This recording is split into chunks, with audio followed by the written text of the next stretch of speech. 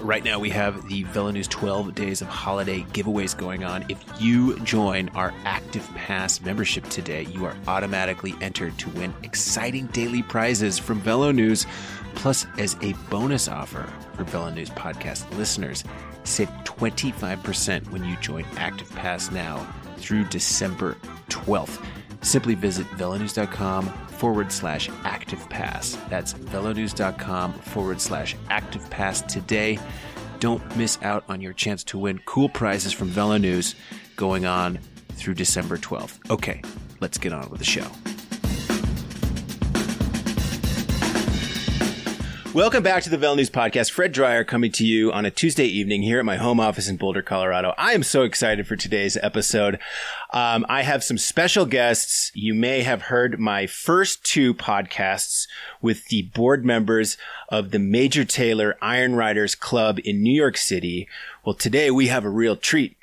We again have Derica Hendon Barnes, who is the president of Major Taylor Iron Riders, on the call. But we also have Mel Corbett, who is the founder of the Major Taylor Iron Riders Club. And we have Mildred Smith Evans, who's been riding for over 50 years, and she was the co-founder of the L&M Club, which was a black cycling club in New York City in the 1970s. And Mel and Mildred have been riding for much longer than many of us, longer than I've been alive. And we're going to have a great conversation today about their experiences in the American cycling community. And I'm just really psyched, really overjoyed that we have this group together to continue this conversation. And we're using it as a kickoff for a very special feature coming to velonews.com.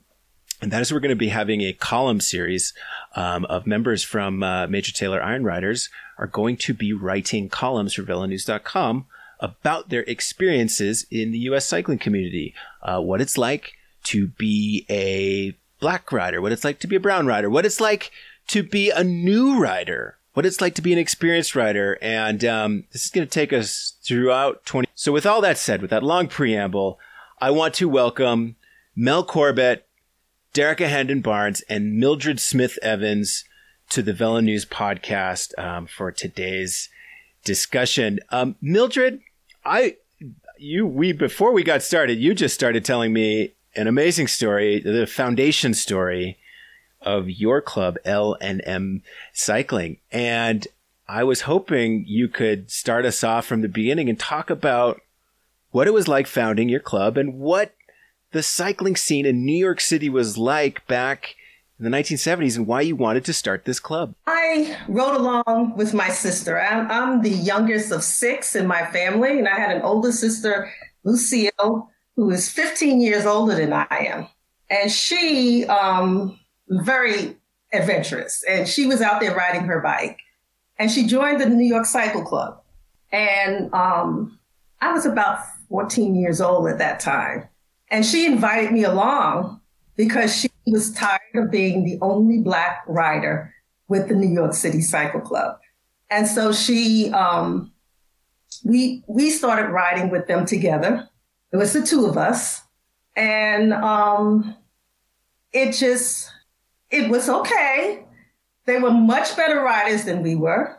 We were like tagging along, but they made sure that we got back. We got to the point where we had to go and they got us back home. But it just wasn't fun for us. So we came up with the idea that, hey, we can do this ourselves. But we can invite the people that we want to ride with, along with us. And we can form our own club. So that's what we did. So we got this bright idea that we see African-American, they were Black riders in the parks. We saw them in Prospect Park and in Central Park. But we said, well, where are they? Why aren't they riding as a group? And so we decided to go out one night and hand out flyers to these riders. So I made up this little flyer, written by hand, no internet. And we copied it and we went out there and we handed out. at least I know we had 100 flyers to hand out, and we just handed it out to every Black person that we saw riding a bike. And it happened to be mostly male. And I remember it was dark, and we were still talking to people about this because people were stopping and they were really, really curious about it because they had never ridden in a group before either. There's a lot of single riders in the parks. So that first ride was to Tolman Mountain State Park. It's about 40 miles up on 9W, I believe, from the GW Bridge. And we met at the GW Bridge, and we had at least 25 or so riders to meet with us. And we were shocked. And we did the ride. We had everybody talked about, what we were doing. They were so excited about it, and they've never done this before. We didn't look anything like the riders today with all of the gear and the nice shirts and everything. We were kind of ragtag looking, but everybody just had a good time, and we had fun. And that's what it was all about for us. We wanted to have fun. And so that's pretty much how we started L&M, and we would call L&M Bike Ride because Lucille and I scouted the route and everything. That was our bike ride. Mel, you were riding at that time. How would you describe the cycling scene in New York City at that time? I assume we're talking about sort of the early 70s, mid 70s. What was the bike riding scene like, and how did you find your way into organized cycling clubs back then? First, Fred, thanks for having me. The cycling scene back in the day, and this is back in the early 70s to mid 70s, was really more of a cult group. No one really knew what cycling was about. Cycling is not an American sport, and specifically at that time, American sports was basketball, baseball, football. I played basketball, junior high school, college, and I rode a bike for transportation. I didn't know about long rides or anything like that, and I had never seen a bike race. I had never seen cycling on television. I hadn't seen really nice bikes. It was just something that we weren't exposed to. So my introduction into the sport was that I was attending Hunter College, and Mildred was there with me, and I was commuting from the Bronx down to Manhattan on 68th Street. I chained my bike up, and I go to the class, I come back, get my bike, and I ride back to the Bronx. And one day, Mildred walks up to me, and she says, "You rode your bike from the Bronx to Manhattan?" She said, "Why don't you come around my club?" I said, "A club?" I said, "What do y'all do?" She said, "We go on bike rides." I said, "Really?" So she gave me a fly. I came out one day. I was on 135th Street Overpass, which you've done many times, going up to 9W. And they came by. And I was waiting for a friend of mine who was late. And so they weren't stopping for me. They just went by. And I had never seen a group of cyclists and a group of Black cyclists riding together in formation. It was something that was amazing. They were heading up to over the GW Bridge. So it was a sport that I was totally not familiar with. I mean, I would go through Central Park and see recreational riders, but that was basically it. It was a sport that I did not know. I had to learn the sport from there, and my introduction to the sport came through L&M.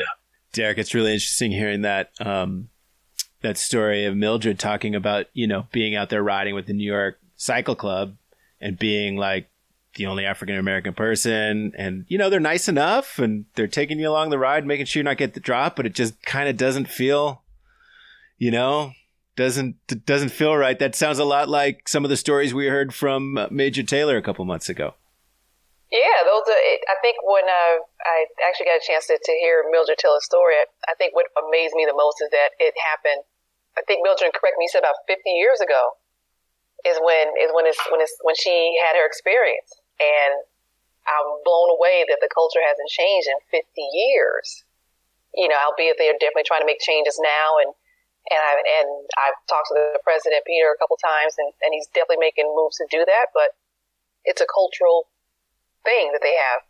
That's just how it is. So it'll be a long time to change that. I applaud them for making the effort.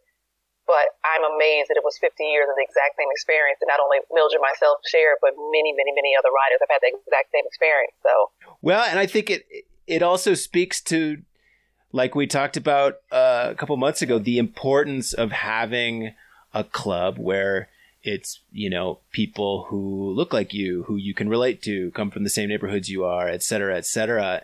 And Mildred, I'm really curious about that. You know, when you did have this riding club and it's for Black riders, you know, what was the importance of that? You know, the more and more that you rode with them, you know, compared to riding with a bunch of white riders, why was it important? What was the importance of being able to ride with other Black riders at that time? We were able to share a lot of our experiences that we had, either riding or just experiences in general. It was just a nice camaraderie, and compared to the New York Cycle Club, we were just there. But with L&M, the people these people were strangers, but we just gelled. There was something that we had in common, and that was riding bicycles, and we just enjoyed each other's company. We turned it into pretty much a social club because we would do things like we had picnics when we went to Tallman every year. We had a end of year celebration, but we made each other feel good about what we were doing, and I don't know, it just felt right. I can't say more than that. It was just a good experience for all of us to get together, and then it was a unique experience. I just want to add, Fred, being a member of L&M, what made L&M special was, first, as a bike rider in the city of New York, you rode by yourself all the time. Again, you pretty much commuted, you went to visit someone, which was in essence commuting. So all of a sudden you had an opportunity to ride with other people that like riding bikes. So that camaraderie was something that, as a single solo cyclist, you hadn't experienced before. The other thing with L&M, what made L&M special, was that those flyers that Mildred gave out, people were from all over the 5 boroughs. So you had people from the Bronx, you had people from Queens, you had people from Brooklyn, you had people from New Jersey, right on through. And so we all got together as a group and rode. Obviously, we all loved riding, but we never had anybody to ride with. Now we had a group that we could ride with, which we were welcomed, obviously, which was very unique, run by 2 sisters. Then the other thing, the rides took us all over the 5 boroughs in New Jersey. So we were riding to places we had never ridden to on the bike. All of a sudden, we're up in Westchester, we're out in Long Island, we're in Staten Island, we're in New Jersey. It just opened us up. I mean, I think I spoke to Mildred the other day, and I said, I'd never been somewhere where I could ride somewhere and there was no lights. I could just ride straight as fast as I want. So that's what the club experience did, what L&M did in terms of introducing all of us to the sport of cycling. You know, having ridden those roads, it's a trip to get that far up away from the city, and you feel like you're in a totally new world. So I could imagine, especially if that was your world, you grew up in it, you knew the concrete jungle, to be able to get out there and adventure around was really something else. You know, in my conversation with Derica and the other board members a few months ago, we touched on a number of topics about the challenges, the inherent challenges that face Black, Latino, and Asian riders in American cycling, because cycling does tend to be a very white sport. And as a Black rider at that time, I mean, did it feel strange at all to be involved in this sport that, you know, Mel, like you said, this wasn't basketball. This wasn't football. This was a sport that had its roots in Europe and that traditionally was more of a white sport. What was that like for you? And was there any tension that created with the wider community or even your own community? It definitely was different, Fred. It was so much of it was the unknown. You didn't know what to expect from the sport. another aspect of the sport which prevented African Americans from being actively involved was the cost of the sport. At the highest level, the equipment was so expensive that many African Americans, they wouldn't consider riding a bike, and a serious bike, because it costs too much. If you wanted to play basketball, you just need a pair of sneakers and a basketball. You can get out, track, you name it. But all of a sudden, you're spending, upwards to $1,000 for a bike, $500 for a bike. A young kid is not going to spend that money. Then there was the safety aspect of being comfortable enough to ride a bike in the streets and down a hill at 30, 40 miles an hour. That is just not for everybody out there. So that experience, you had to be an innate bike rider, a person who loved to ride and was very comfortable riding. And I think that's what L&M represented. But to your question, the larger question, because we weren't comfortable with clubs and we didn't even know about the white clubs, that there were white clubs around, it wasn't as if we had a home. The only home we had was really L&M. And you mentioned the Red Caps. The Red Caps were in Prospect Park. They were another group of guys. Majority of them were from the islands. And obviously in the islands, they knew cycling. African Americans didn't know cycling. So they had their little group and they rode. And they, again, were estranged from the white cycling community. They created their own group. And then you had L&M. So back in that day, in the 70s, it was L&M and there was a Red Cap. There was no other black cycling clubs out. So it wasn't like you were venturing out to go to a white cycling club and you were the only black person and not feeling comfortable. I think Lucille and I, we had a slightly different experience in that we rode bikes.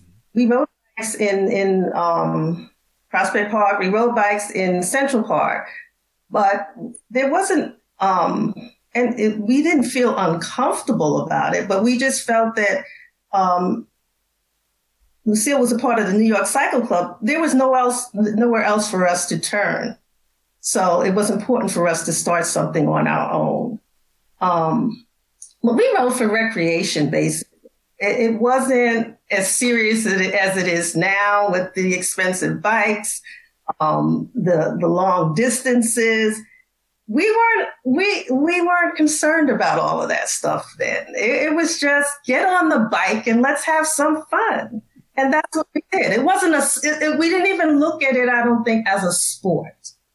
We looked at it as exercise and we looked at it as recreation, but and a way to get others out to do the same things that we were doing. So Mildred, how would you help new riders at that time overcome some of the central the inherent challenges of cycling? It's, cycling, you get tired, your butt hurts, you crash, you get a flat tire. Like there's all these things that happen to a new rider where at some point they're like, oh God, this is so frustrating. I want to quit this thing. You're the experienced one. You've been doing it since you were a girl. How would you bring some of these new riders along and get them past these early hurdles? Well, that was the one thing that was good about our club. The club was basically a lot of guys who rode on their own anyway. And they would, if anyone needed help with riding or getting their bike fixed or information about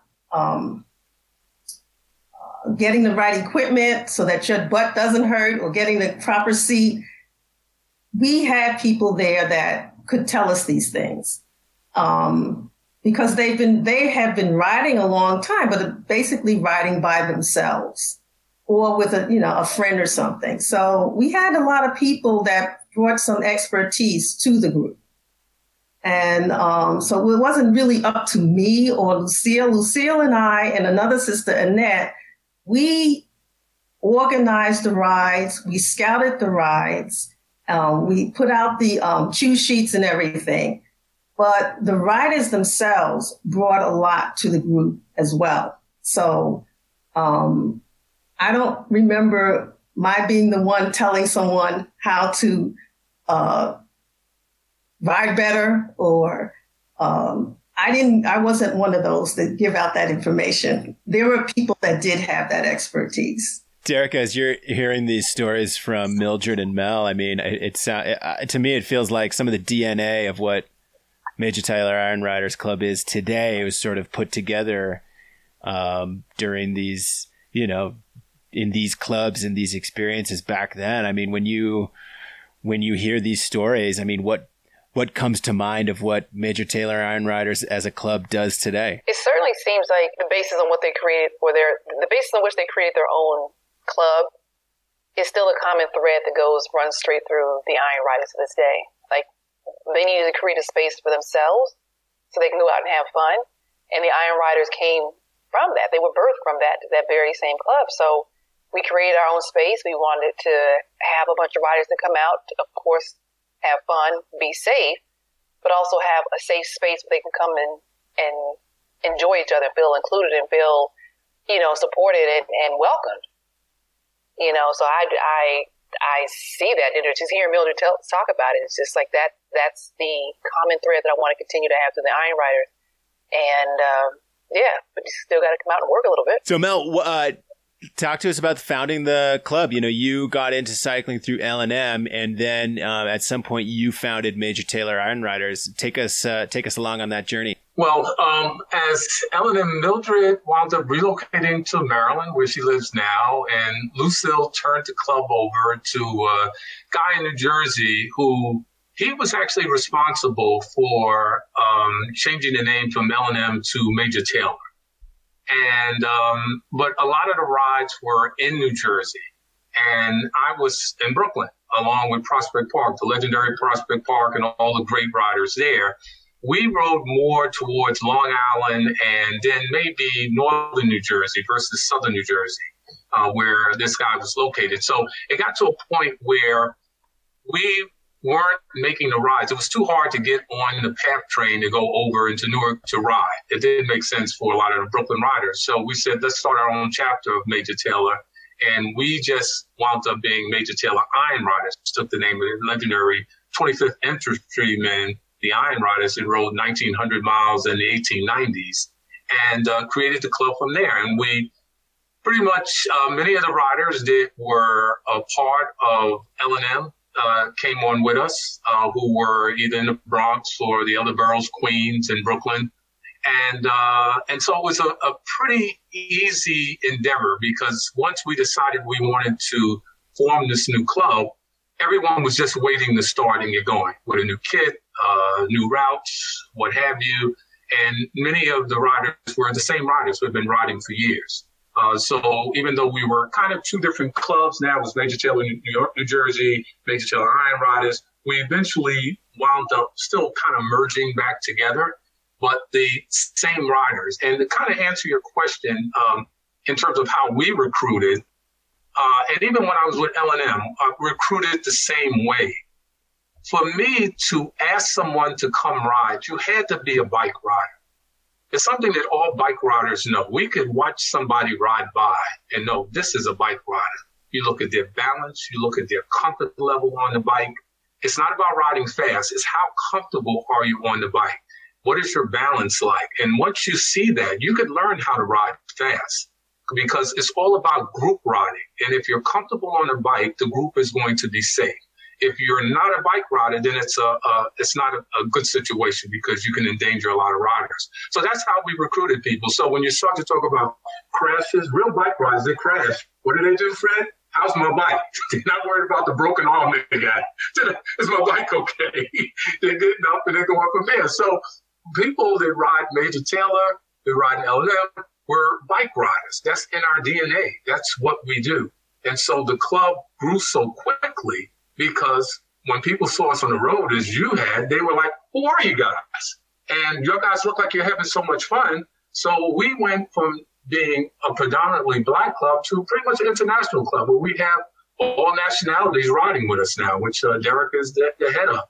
And it was all about people looking at how much fun we were having riding, how fast we were riding, how safe we were, and they wanted to be a part of it. Yeah, I mean, that's definitely what stands out about my first interaction with Major Taylor Iron Riders when I was a cyclist in the city, was seeing this big group of Black and Latino, like you said, very international group go by, wearing very loud, expressive kits and looking really fast. And in our conversations earlier this year, we talked about, the recruitment power of that. We also talked about, so the negative experiences. We've talked about the bias and racism, and, board members shared their stories of being in places and being stared at by people of like, oh, wow, this is weird looking. And, the implicit bias of not feeling welcome in white spaces as a cyclist, all the way up to the more explicit experiences of, being called names. And I'm curious, Mel and Mildred, if in your experiences with your clubs, if you came across any of that, what it was like, if there were moments of, explicit in-your-face racism that you and your club came across out there on the road. It wasn't as much explicit in terms of dead in your face, but it was implicit.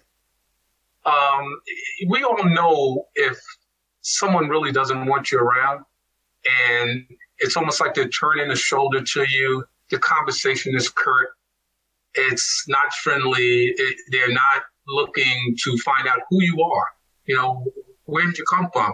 And I, for myself, because I started riding so early in groups, one of the things that L&M did, they took these regional rides. There was these big rides. They were rides that were called Gear Up and Gear Down, and they were in different parts of the East Coast, and they had like literally hundreds of riders that would come from all over the country, and we would be like some of the only Black riders up there. And it wasn't as if someone said something or was totally disrespectful, but they were almost like looking at you like, why are you here?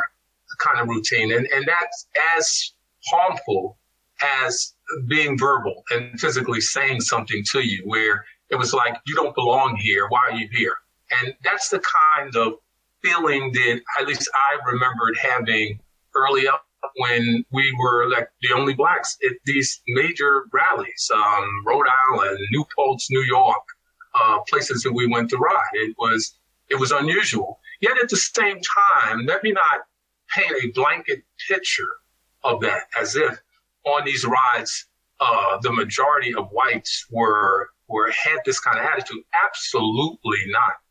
The majority of riders are bike riders. They love to see other people on bikes, regardless of color, nationality, or what have you. And they were very welcoming and very friendly. But it was still an element there that was like, wow, I know that I'm not comfortable with this person around me or this particular group around me from there. And so I think that's more of at least what I experienced versus something that was blatant, that, became bordering on possible violent or something to that extent. I would say, like when we went on some of those big rallies, most of the times we were welcome, but I think we were more of a novelty, and they just didn't know what to do with us or didn't understand why we were there. But for the most part, I think we were ignored, and we did our own thing. And there were other groups, like from Jersey, we always met some other group from some other state at these rallies. So we would kind of find out about that other Black group and how they get started and what were they all about.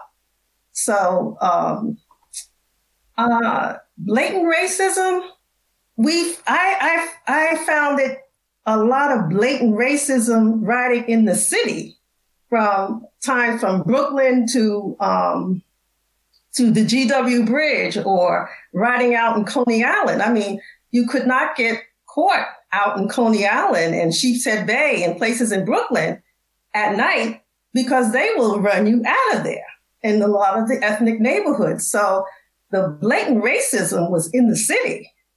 But when we went out on the road, I saw a lot of times when there was great racial pride in some of the like truck drivers riding along, honking their horns at us and waving at us, and people waving and just and when we went into some of the small towns, like going to New Hope or some of these other places, I think whites were just shocked. they never saw anything like this before. So they didn't do anything. They didn't know what to say, I don't think. I think that it was just shock. I don't remember any thing explicit, but I do when I rode in New York City, in the 5 boroughs in New York City. I do remember beer cans being thrown at me in certain neighborhoods. And, going, leaving, and you better be out of Sheepshead Bay at night and Coney Island at night. You don't ride in those places at night. So I found it much more pleasant riding out of the city than I did in New York City. Yeah, and I'm going to echo that because as you mentioned that, Mildred, the most blatant racism that I've seen riding a bike for all these years has been people in cars. It hasn't been cyclists. It's people in cars either cursing at you, spitting at you, throwing bottles at you. That's the blatant racism that I've seen on the road. Interesting. Yeah, in our discussion with Derica and the other board members too, they talked about one of the elements of the club is making sure you're always you're adhering to all the rules of the road, stopping at every stop sign, stopping at every stop light, and being very respectful of the rules of the road as not to anger motorists and as not to anger even police officers, because you don't know what they're going to do. You're in charge of yourself, and you don't know what town you're coming into or how they're going to react if you were to run a red light or not be as respectful as possible on the bike. And that is sort of an outgrowth of that's maybe a problem that white riders don't have to deal with as much. It's a double whammy for African American cyclists. Let me just back up and say cyclists are not respected on the road. Drivers do not believe that bikes should be on the road. You're taking up a lane, especially with all the bike lanes and what have you. So there's an animosity there, regardless of color. If you ride a bike and you have to deal with traffic. If you're black, it's the double shot that you're dealing with. And so I totally agree. I think one of the things I've said to many riders that are starting is that we have to be ambassadors to the sport. Because if we do something dumb, like a guy was real close to you and you came up to him, he's at a stoplight and you hit his car, you hit your hand on his hood or something like that. He doesn't see it as, oh, it's this guy. The next guy he sees in the kit, I'm going to buzz this guy because that's one of those guys. So we have to all be on good behavior on the road, and specifically, as I said, as African Americans on the road from that perspective. Yeah, Fred, I just want to chime in on what Mel was saying. And this is something we had touched on before in our podcast with the board members. Like we do have to stay together. We do have the double whammy, like Mel said. Not only just cyclists who sometimes can annoy motorists as they're driving by or taking over the lane, but we're black cyclists, so we have no idea sometimes these neighborhoods that we're riding into or these towns we're riding through. We just don't know how they're going to respond to us. Hopefully just, let us go about our way or give us a high five or whatever. But I agree with Mel that our biggest opponent, if you will, are people in cars who just don't want cyclists there. It just adds fire to the fuel when they see that we're black. So, and comes back to us just saying stay together. Look out for one another, building that community and that camaraderie amongst club members, that when we ride out together, we ride as one, not as an individual. Mel, when you look at how this community and this club structure has progressed from, the early 70s when you have Mildred's Club up to now what Major Taylor and Iron Riders is in the city, what are the similarities that you see? I mean, yeah, people are on more expensive bicycles now. There's races, there's Strava, there's different tiers of the club, and there's Major Taylor's in Jersey and in New York City. But what are the real similarities that you see, sort of the through line that you can see between Mildred's Club and Major Taylor Iron Riders today? Fred, I think it's a real simple answer.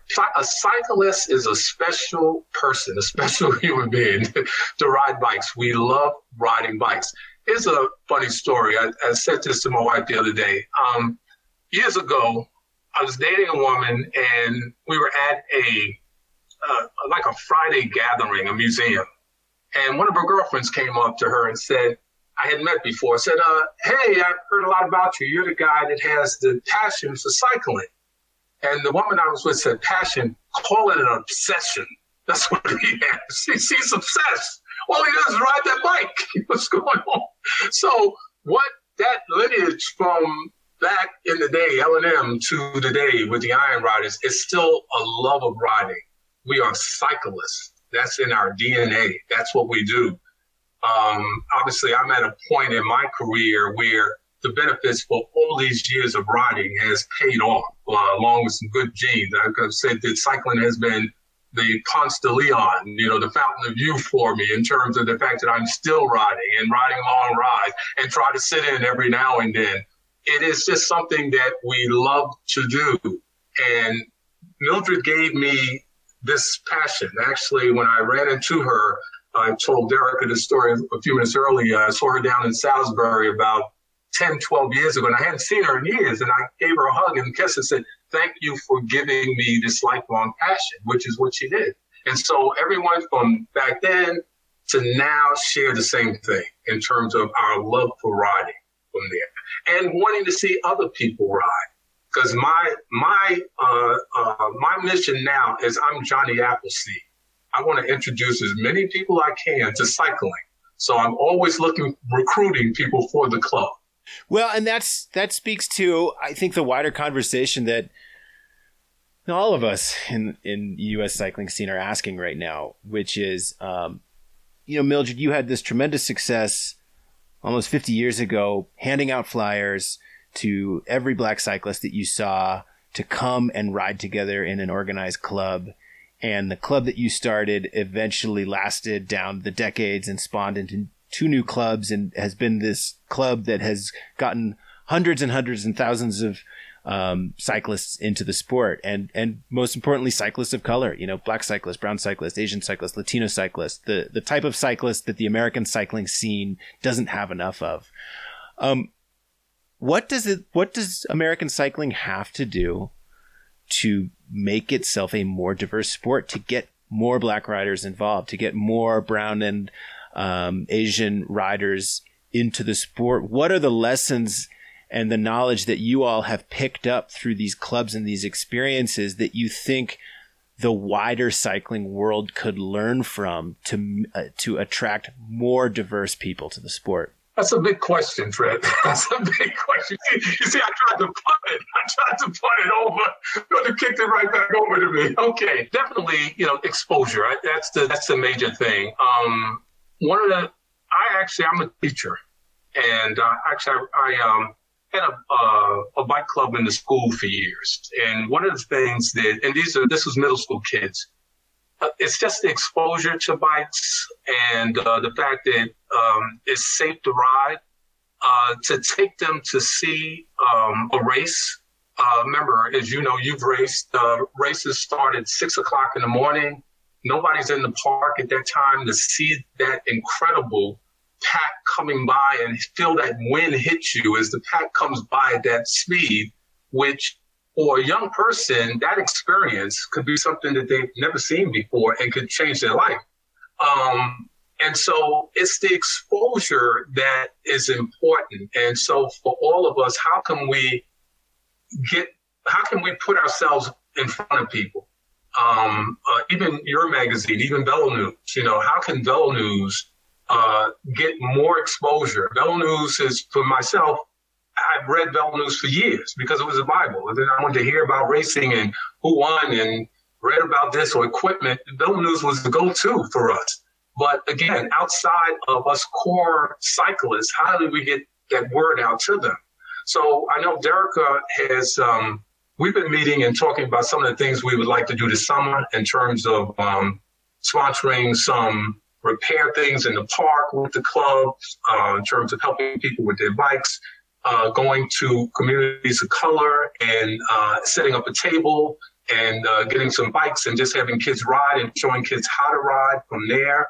So it's going to take a little bit of effort from all sides in order to make this work from there, because and even just taking kids out, there's a great program, Recycle a Bike, that's out of Brookdale Hospital, where Dr. Ed Fishkill has been running this for years, where he gets kids together, kids from the community. They put together old bikes and he takes them on rides. And so actually there are guys who've come through that and actually written with Major Taylor. So it's not an easy task because cycling is still not visible out there. You really have to search the sport out to see it. It's not something that the average kid is going to see on television. There's no cycling heroes, obviously. Lance Armstrong, rest in peace. There's just no one there to basically show us, what the sport is like. And so it's going to take that kind of exposure and effort on everybody's part to broaden the sport, and specifically for minority kids, not to mention the financing that's needed to put them on decent bikes, not expensive bikes, just put them on bikes in general. It's going to take a major effort out there. Hey, Fred, I want to chime in on Mel as well. To answer your question, I think two of the main components of how do you diversify it is equity and access. It's plain as simple as that. Mel and Mildred both said, it costs a lot of money to buy these bikes. Kids see, a bunch of cyclists riding around with these super expensive bikes and these fancy kits, and they can't even begin to understand, you spent, more than $250 on a bike and you bought it at a store, not off Craigslist or, what is it, Facebook Marketplace or whatever. They couldn't imagine, how did you get the money to do that? Where is your disposable income to make that happen? So if we take that component out and say, we have a bike for you, we have a kit for you, we have a helmet for you, and you want to learn to ride, show up. If that component could be taken out to a lot of the young riders, it would introduce them to another sport beyond basketball, beyond football, or beyond just hanging out with your friends. So if they don't know what's there, they don't know they have the abilities to get the things they need or even have access to get it, they'll never know.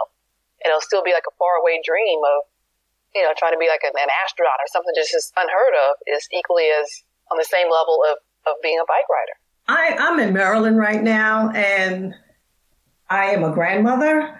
And what I see is families, a lot of families out riding. And I would like to see more Black families out riding. And I think that's where it starts, with the family.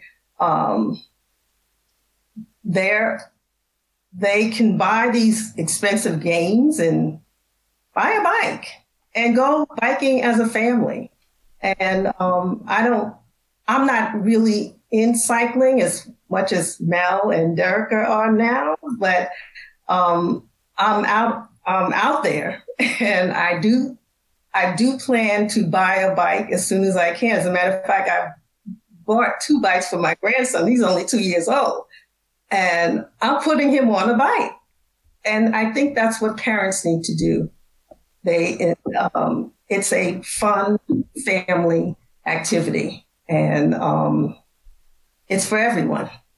Fred, one of the things that as tragically as we've had to deal with this pandemic, one of the bright things that came out of it is the amount of people on bikes now. Being here in New York, it's phenomenal. I'm sure it's around the country where so many people are riding, obviously avoiding mass transportation, and cycling and being in the park is the only activity that people have. If you start to think about all of the things that are not available, movies, plays, traveling. So, Prospect Park. Prospect Park is jam-packed with all types of families there, with all age kids riding bikes. So this could be almost a bicycle renaissance, a watershed moment in cycling becoming more popular and being more useful from that standpoint. And I would hope that, that classic tide, a rising tide lifts all ships, that African Americans will take part in this renaissance of cycling, which is now taking part specifically here in New York.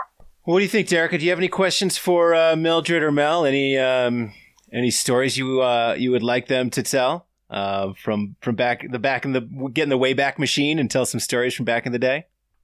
Not so much as questions. I mean, I think Mildred's done a great job of telling those stories. I've always wanted to hear directly from her because I've heard so much about her for so many years from Mel, and how he tells these amazing, adoring stories. Like, L&M is the reason why he's still on a bike. Like, he owes his entire cycling career to L&M Tours, and they kickstarted, and they showed him what it's like. And I think whatever he's learned from them and that experience that he had, he instilled it into the Iron Riders, and he passed it down to me. And it's the same camaraderie and community that I want to have in the Iron Riders, and I want us to be able to look out for one another all the time.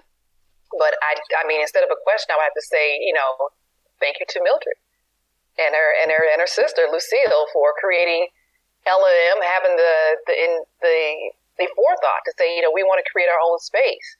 You did it back then. And we are still doing it now, creating a space for ourselves and making people feel welcome when they show up. If you're brave enough to show up, then, we got your back. And that's the most important thing. So the impression you made on Mel, he made on me, and I'm continuing to push it forward, to all the new people that come to join our club. So for that, I say I'm grateful for you for doing that back then. And I continue to carry that comment thread to this day. How does it feel to know that what you started that one night in the park, handing out flyers, has now become this major force in American cycling? It's gotten thousands of people into the sport and carries on today. I mean, how does that feel? It's wonderful. And Mel, I have to thank Mel for this because of his passion for riding. I mean, when he first came to the club, many of and Mel, several of the other club members, they were like, who is this guy? He just came in and he just took over. And at least they felt he was taking over. But I felt that Mel kind of formalized our club with his fashion sense and wanting to give us a name that would, I guess, be more attractive or suited our club better. He is the reason, I would say, that has made this club live the way it has. Yeah. One of the fashion things that they did back then, Fred, was they used to wear patches. Right, and before the beginning of the call, they were showing me the patches that they created back in the day to see. Look at the patches. Oh, cool! Podcast listeners cannot see this, but these are some great patches that Mildred is holding up from the old cycling patches. This was my jacket. I used to wear this, and I want to show this patch. This is the League of American Wheelmen. They were the national club at that time, and they still might be in existence. I don't even know. They gave out patches for special rides, like a half century, a century. And so we picked up on that with our club, L&M. And this was one of our first patches that we gave to our riders to Cheesequake State Park in 1980. So, yeah. We were very traditional. We did what other clubs did, and we were appreciated. And I can see how much we were appreciated because Mel is taking this to a whole other level. I thank you, Mildred. I mean, I just have a passion for cycling, and to see what your guys were doing, I just wanted to help make it better. And that was my whole energies that I put in. I was in my 20s, and I was just being introduced to the sport, and I kind of fell in love. And it was just, how can we do it better? Hey, sometimes I think every club needs its proverbial Mel. That guy who comes in and is like, I'm full of beans, I got ideas, I got energy, and I have a direction. And we're going. And if you're not on the bus, you're not staying on the bus. But the bus is leaving the station. Right. History has proved me right. History has proved me right. This is 2020. We're talking about the 70s. All right, sir? Well, again, my guests today on the podcast were Mildred Smith Evans, Mel Corbett, and Derica Hendon Barnes talking about the L&M Cycling Club, and which gave birth to Major Taylor Iron Riders. And we're talking probably almost coming up on 50 years of organized cycling club for African American riders in Greater New York City. I really appreciate you all coming on the podcast today. And again, please stay tuned to VeloNews.com, where we are going to have our column series with Major Taylor Iron Riders starting soon. It's going to take us through 2021. All right, everyone. Thanks again for coming on the call. I will let you get back to your evenings.